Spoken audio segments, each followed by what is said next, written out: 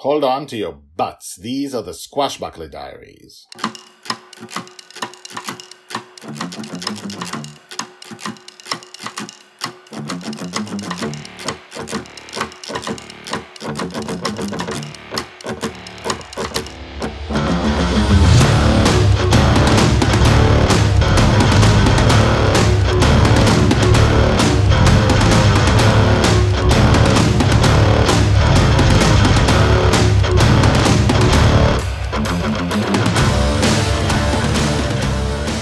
Welcome back. My name is Guy Hasson, and you are listening to the Squashbuckler Diaries podcast, the story about Joy Shelley, the girl who lives in dreams. This is the biggest story you'll ever hear or read in your life. And even though I knew that from the first one, and I began telling it to you like about 200 episodes in, and even though I know what's coming, and this is the reason I'm telling you the story, I want you. In the end, I believe you will appreciate the fact that it's the writer who tells you the stories and therefore can tell you personal stories about how these things which you love came to be, at the expense of having an actual actress reading this to you. Actress, at least for season 1, where, it's told by the Red Dragon. Who knows what'll happen in season 2. I'm beginning to feel more and more the scope of this, even though I know it ahead of time, because not only am I putting the finishing touches on book 1, which is Joy at age 6, and writing season 2, which is Joy ages 6 to 9, I'm also beginning to write book 2, which is Joy at age 9. I know all the story already. It's been written as a comic book. So I know what's coming. With all the changes due to the fact that we actually have a Squashbuckler Diaries, and all due to the fact that book 1 is very, very different from the first comic book. But I'm beginning to feel stuff that you will not feel for until next year. Like, you're going to hopefully read the first book about Joy Shelley at age 6 pretty soon. And you're going to listen to season 2, which is Joy ages 6 to 9, which is very different from season 1. Many changes will be due to the first book, The Forgotten Girl. And then comes the second book. And in the second book, my big thing now is, how do I open the book? I believe that the first sentence and the first paragraph, the first page of every book tells you everything you need to know about that book. That's how I choose books when I choose to buy them. I read the first paragraph and that's it. I know what's in the book. And I know if it's interesting. And I know if it's good.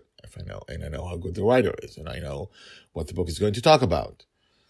And any good book would do that to you on a subconscious level.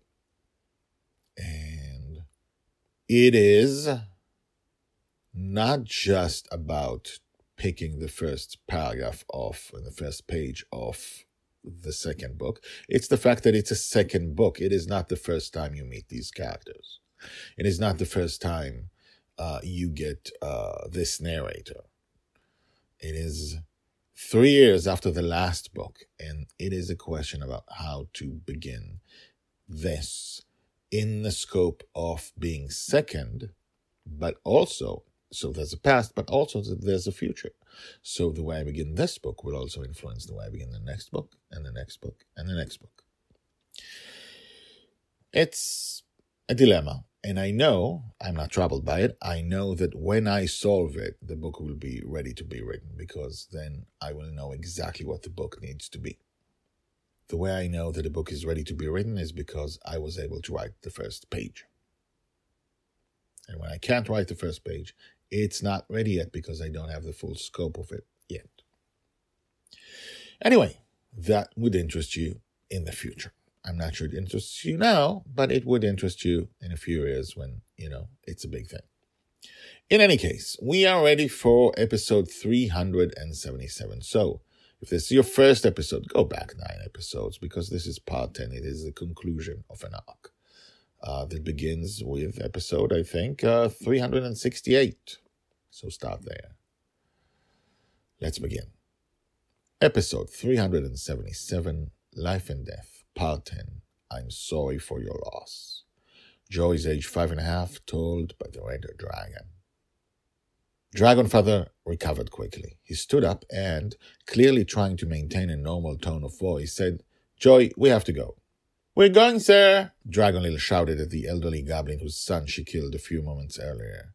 Dragonfather approached her and put his hand around her shoulder. You want to tell them you feel bad? She nodded. Then usually what we say is, I'm sorry for your loss. I'm sorry for your loss, sir. The elderly goblin nodded somberly. You know, he said in his slow way, I knew this day would come. Dragonlil inhaled quickly and listened. He never listened to what I said. He only wanted to kill and destroy, and it did not matter what I said to him, and it did not matter how much I tried to teach him otherwise. Dragonlil nodded. It was only a matter of time, the goblin monster's father continued. I knew one day he would get out of hand, and then a heroine would come and kill him. He shrugged. Or a hero. He thought about something for a second, then took a step towards Dragonlil and bent down to look her in the eyes. You did the right thing, he said. No, I didn't, she reacted in an instant. Then just as quickly said, Yes, I did. Then, no, I didn't.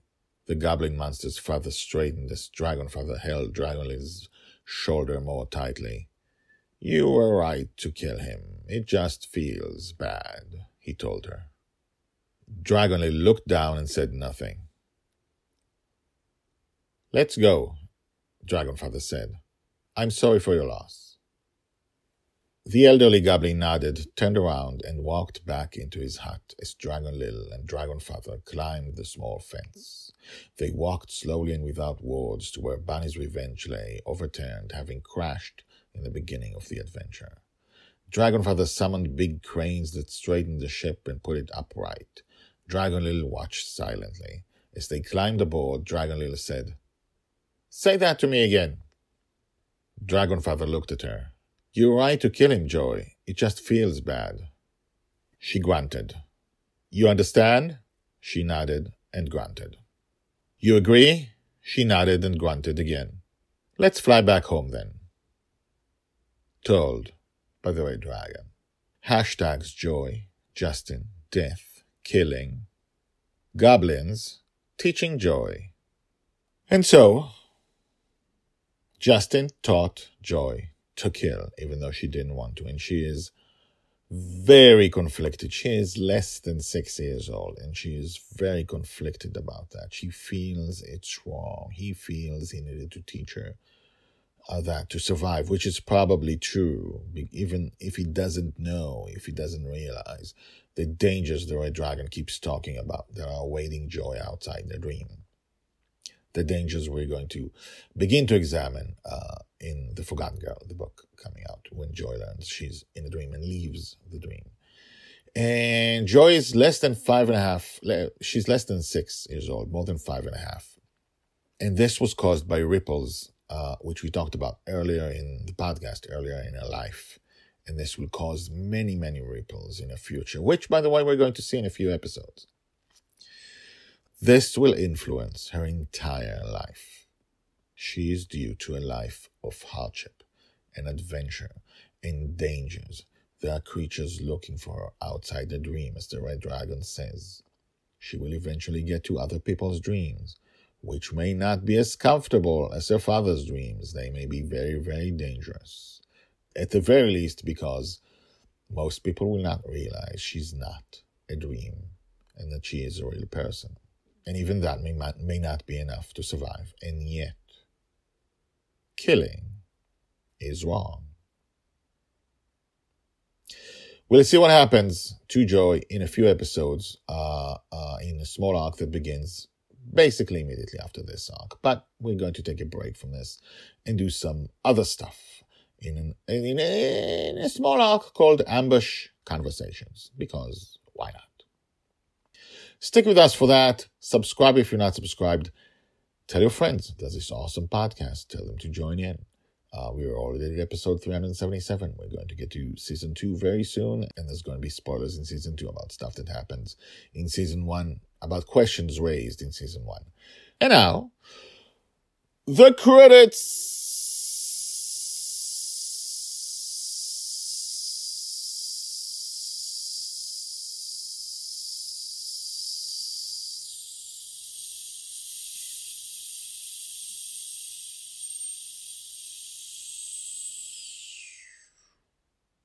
The Squashbuckler Diaries are written and read by me, Guy Hasson. All the tags mentioned in this story are searchable at the website.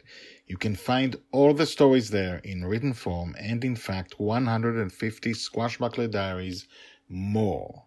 The Squashbuckler Diaries is the diary of Joy Shelley, the girl who lives in dreams.